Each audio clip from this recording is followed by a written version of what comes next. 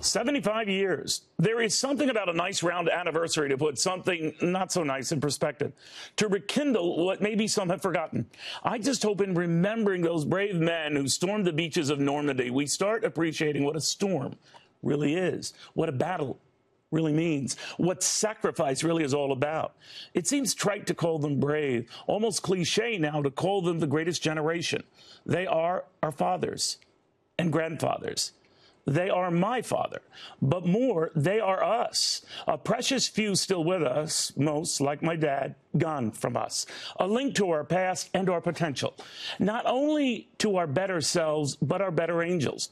I suspect 75 years ago, the men crowded in those boats didn't count who was Republican or who was Democrat in those boats, or who was rich or maybe not so rich, or who thought they were doing and what they were doing would be good for the economy or bad for the economy.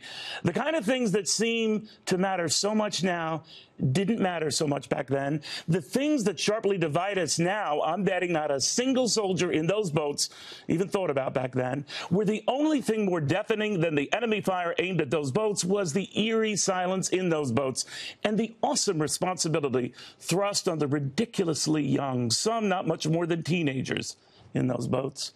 Men whose lives had yet to start, but for thousands of them in the hours to come, it would all end. The men who would never see their families or even get a chance to start a family, who would never know the joys of victory, even as their sacrifice assured that victory. And they knew it, going in, hoping, praying, maybe for them, it would all still work out.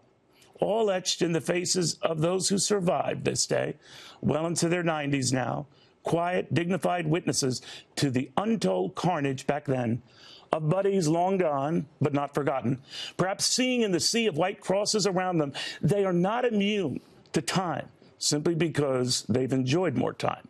Of the 16 million World War II American veterans, little more than 496,000 are alive today, and we're losing them fast. In fact, at the rate of 348 more each day, every day.